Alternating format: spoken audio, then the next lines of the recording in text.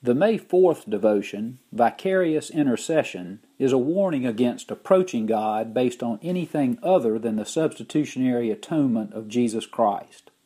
The cited passage, Hebrews 10:19, establishes the very point Chambers is urging upon us. It reads, "Therefore, brothers, since we have confidence to enter the holy places by the blood of Jesus." This verse follows immediately after the author of Hebrews has taught that Jesus Christ offered the once-for-all sacrifice.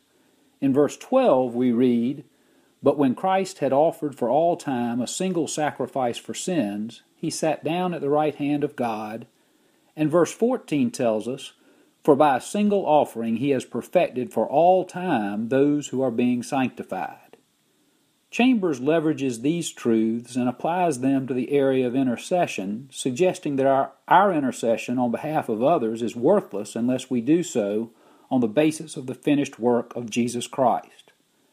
Chambers knows the human heart well, and he recognizes that our natural tendency will be to bring before God our own personal agenda with an expectation that God will acquiesce to our demands. Confidence, as used in Hebrews 10:19, is also translated boldness. But regardless of which word you prefer, the point is that our confidence or boldness is based on the shed blood of Jesus Christ and nothing else. On our own, we have no basis whatsoever for confidence in approaching God, and yet we easily fall prey to a distorted view of ourselves. We allow ourselves to be quite self-satisfied with our own spiritual maturity. Oh sure, we'll begrudgingly admit that we still have areas of sin that need to be addressed, but by and large, we believe our virtues are worthy of God's attention. What utter folly! And not just folly, but blasphemy. Any hint of bringing our own righteousness before God is a direct affront to the cross of Christ.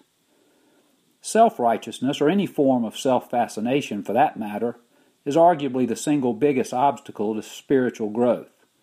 Chambers calls this self-interest spiritual stubbornness, and offers that it is the most effectual hindrance to intercession. We're eager to share with God our clever and undoubtedly righteous thoughts and concerns. When we do that, our intercession is nothing more than self-glorification.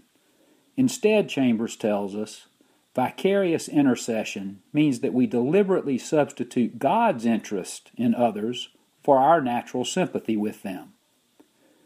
Approach God boldly in prayer, relying solely on the blood of the Lamb, and beware of any intercession that doesn't end with, "Your will be done, Lord."